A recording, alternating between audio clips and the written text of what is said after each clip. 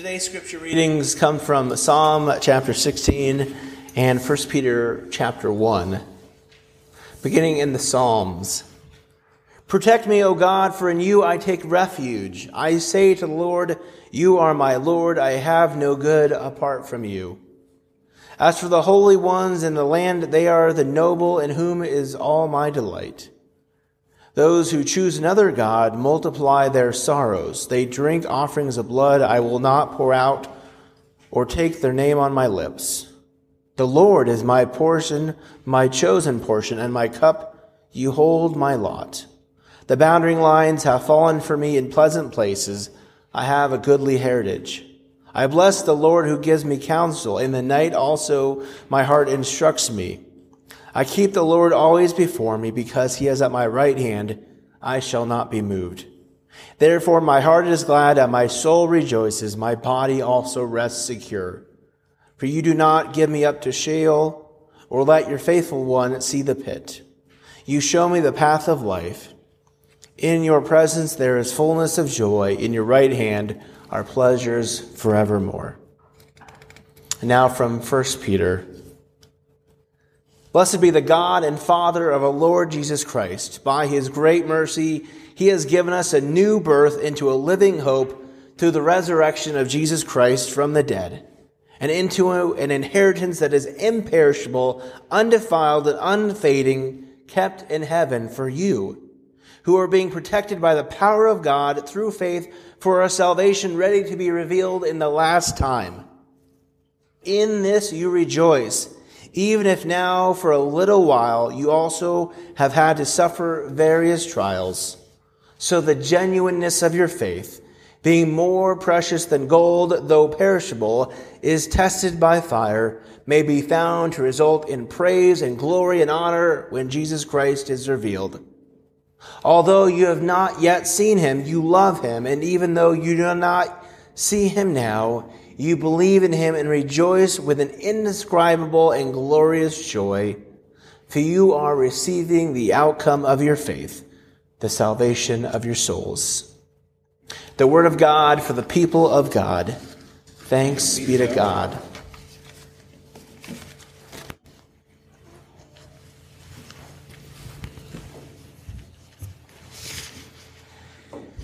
Thank you, Lauren. You too can be a liturgist on a Sunday morning. Just let me know if you wanna. I'll sign you up. Will you pray with me? Holy God, send your Spirit upon us, that as your scripture has been read and your word is proclaimed, we may hear with joy what it is you have to say to us today. Amen. One time, a few years ago, maybe a lot of years ago, my sister, my cousin, and I were playing hide and seek at my grandparents' house. Now, we all knew every nook and cranny of that house. My granddaddy built that house with his own hands. And so it wasn't a very challenging game. We knew the best spots, like in the back of Granddaddy's closet behind his hanging up clothes, or crouched down in the pink bathtub where, if somebody didn't come into the bathroom too far and the lights were off, was a pretty good spot. Or behind the door in the room off the kitchen where the deep freeze and all of the small, shallow shelves for all the canning were lined against the walls. Now, my grandmother played the organ, and she had an organ, a big organ, like a full-size organ in the living room. And Granddaddy had made a cover for the keys that was out of plywood, really light plywood, or heavy cardboard or something. I don't know what it was made out of, but he had covered it in like contact paper, fancy contact paper. But it was to go over the keys so they wouldn't get dusty, when she wasn't playing. And it was about, this deep, about this long, as long as a keyboard. And there was a little lip that came down in the front to cover the front of the keys. She had just been playing the organ, and the cover was kind of propped up on the side against the wall in the corner.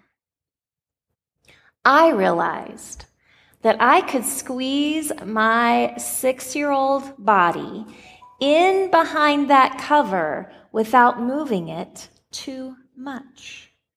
And the lip of it kind of faced the rest of the room, and the open space was kind of towards the corner. So I was pretty well hid. In fact, it was such a good hiding place that no one found me. And my sister and my cousin got bored, and they went and found something else to do, which included plopping down on the couches that were feet from my hiding spot. Now, I had a choice. I could pop out and scare them and hopefully gain praise over such a great hiding place, or I could wait them out and stay put until I could creep out unnoticed and save my secret. I chose the latter. As a child, I was stubborn, something I've not grown quite out of. And I was also very patient, which unfortunately I think I have grown out of. Sadly, the next time I tried to hide there, I was too big. And it really wasn't worth sharing the tale. In fact, my telling of this story today may very well be the unveiling of the greatest hiding spot that ever was. I hope you all had a glorious Easter. It was exceptional around here at Washington Park United Methodist Church. There were hundreds of people, somewhere between 500, 550. I mean, it is our guesstimate. Standing room only at 9:30. Children all over, Easter egg hunt, our living cross, perfect weather, brass quartet, choir, and even a baptism at the 11 o'clock service. It was everything Easter should be. But here we are today. Today, we face the question that we contemplate every Sunday after Easter. Now what? Christ has died. Christ is risen. Death is conquered. Alleluia. And now what? We love the idea that the whole world is changed and that Jesus' death is not in vain. And yet, we see the world around us, and is it much different than it was a couple of weeks ago? You know, we don't have very good role models, I'm afraid, with how to deal with this post-Easter feeling.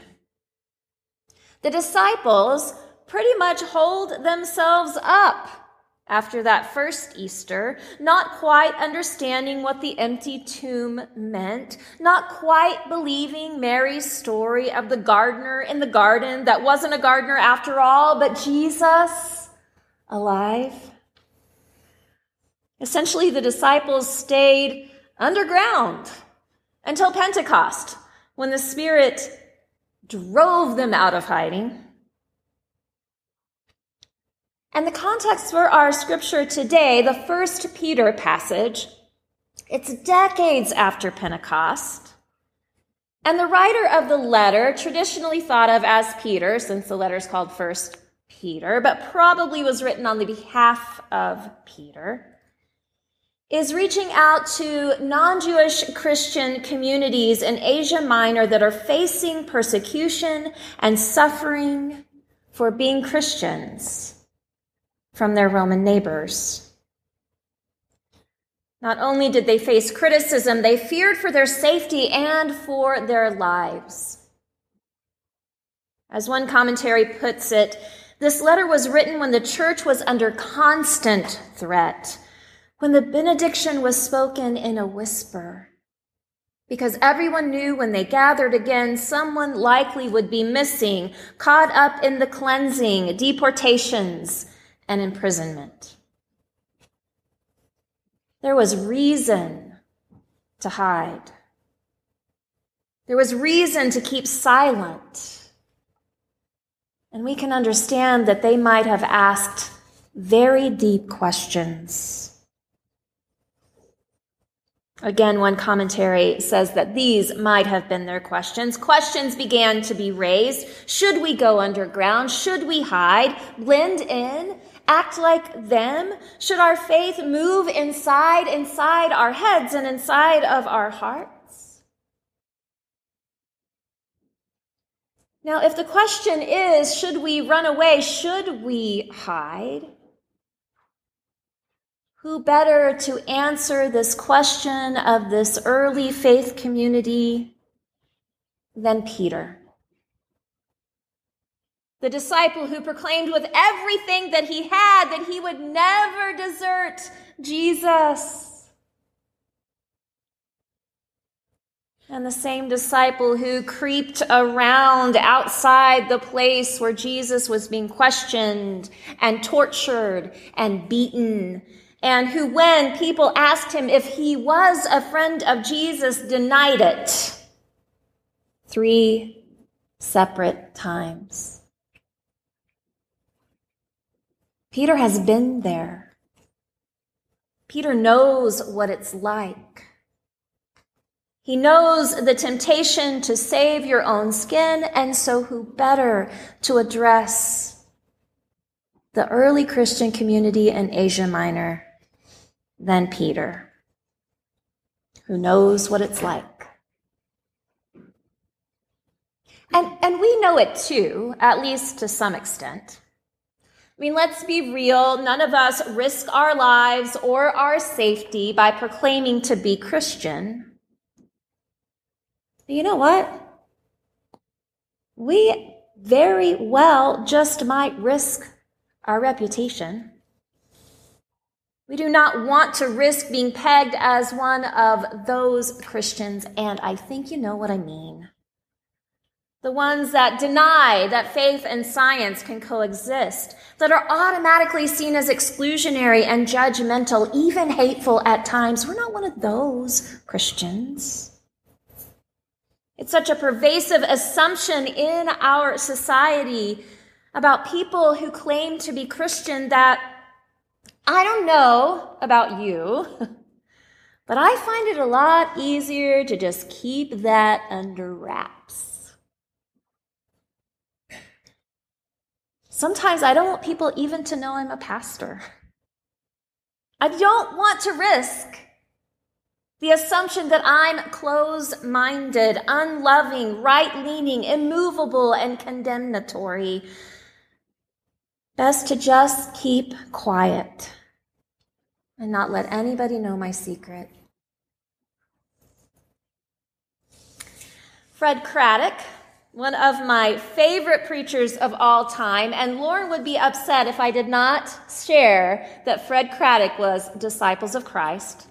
Lauren's Disciples of Christ. He's one of my favorites. He tells a story.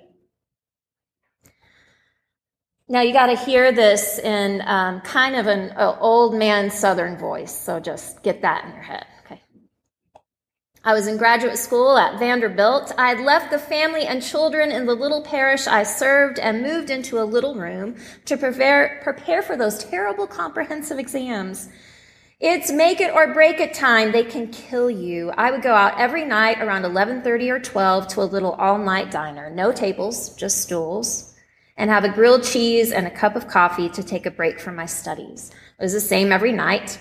The fellow behind the counter at the grill knew when I walked in to prepare a grilled cheese and a cup of coffee. He'd give me a refill, sometimes come again and give me another refill. I joined the men of the night, sitting there hovering over coffee, still thinking about my own possible questions about the New Testament oral exams. Then I noticed a man who was there when I went in, but had not yet been waited on. I had been waited on, had a refill, and so had the others. Then finally, the man behind the counter went to the man at the end of the counter and said, "What do you want?" He was an old, gray-haired black man.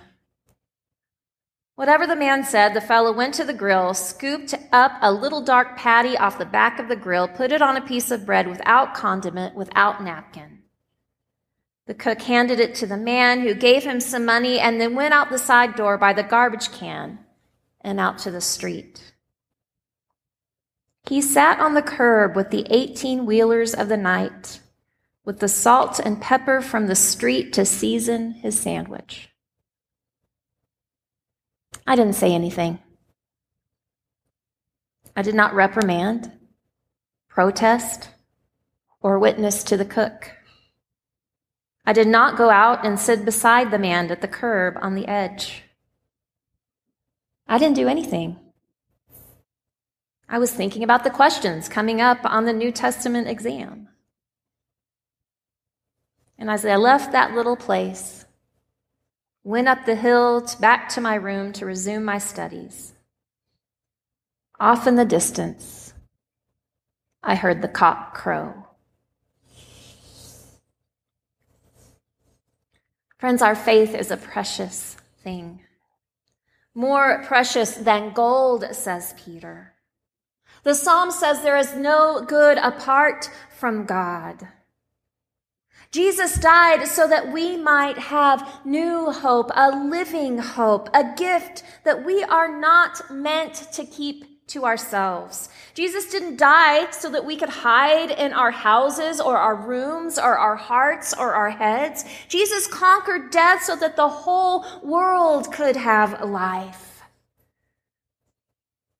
And so we are called, my friends, to rejoice with voices that speak out against injustice, to rejoice with hands that reach out to feed and clothe, to rejoice with feet that go to where this gift is needed. I pray these have been the words of the Lord for us this day. Amen.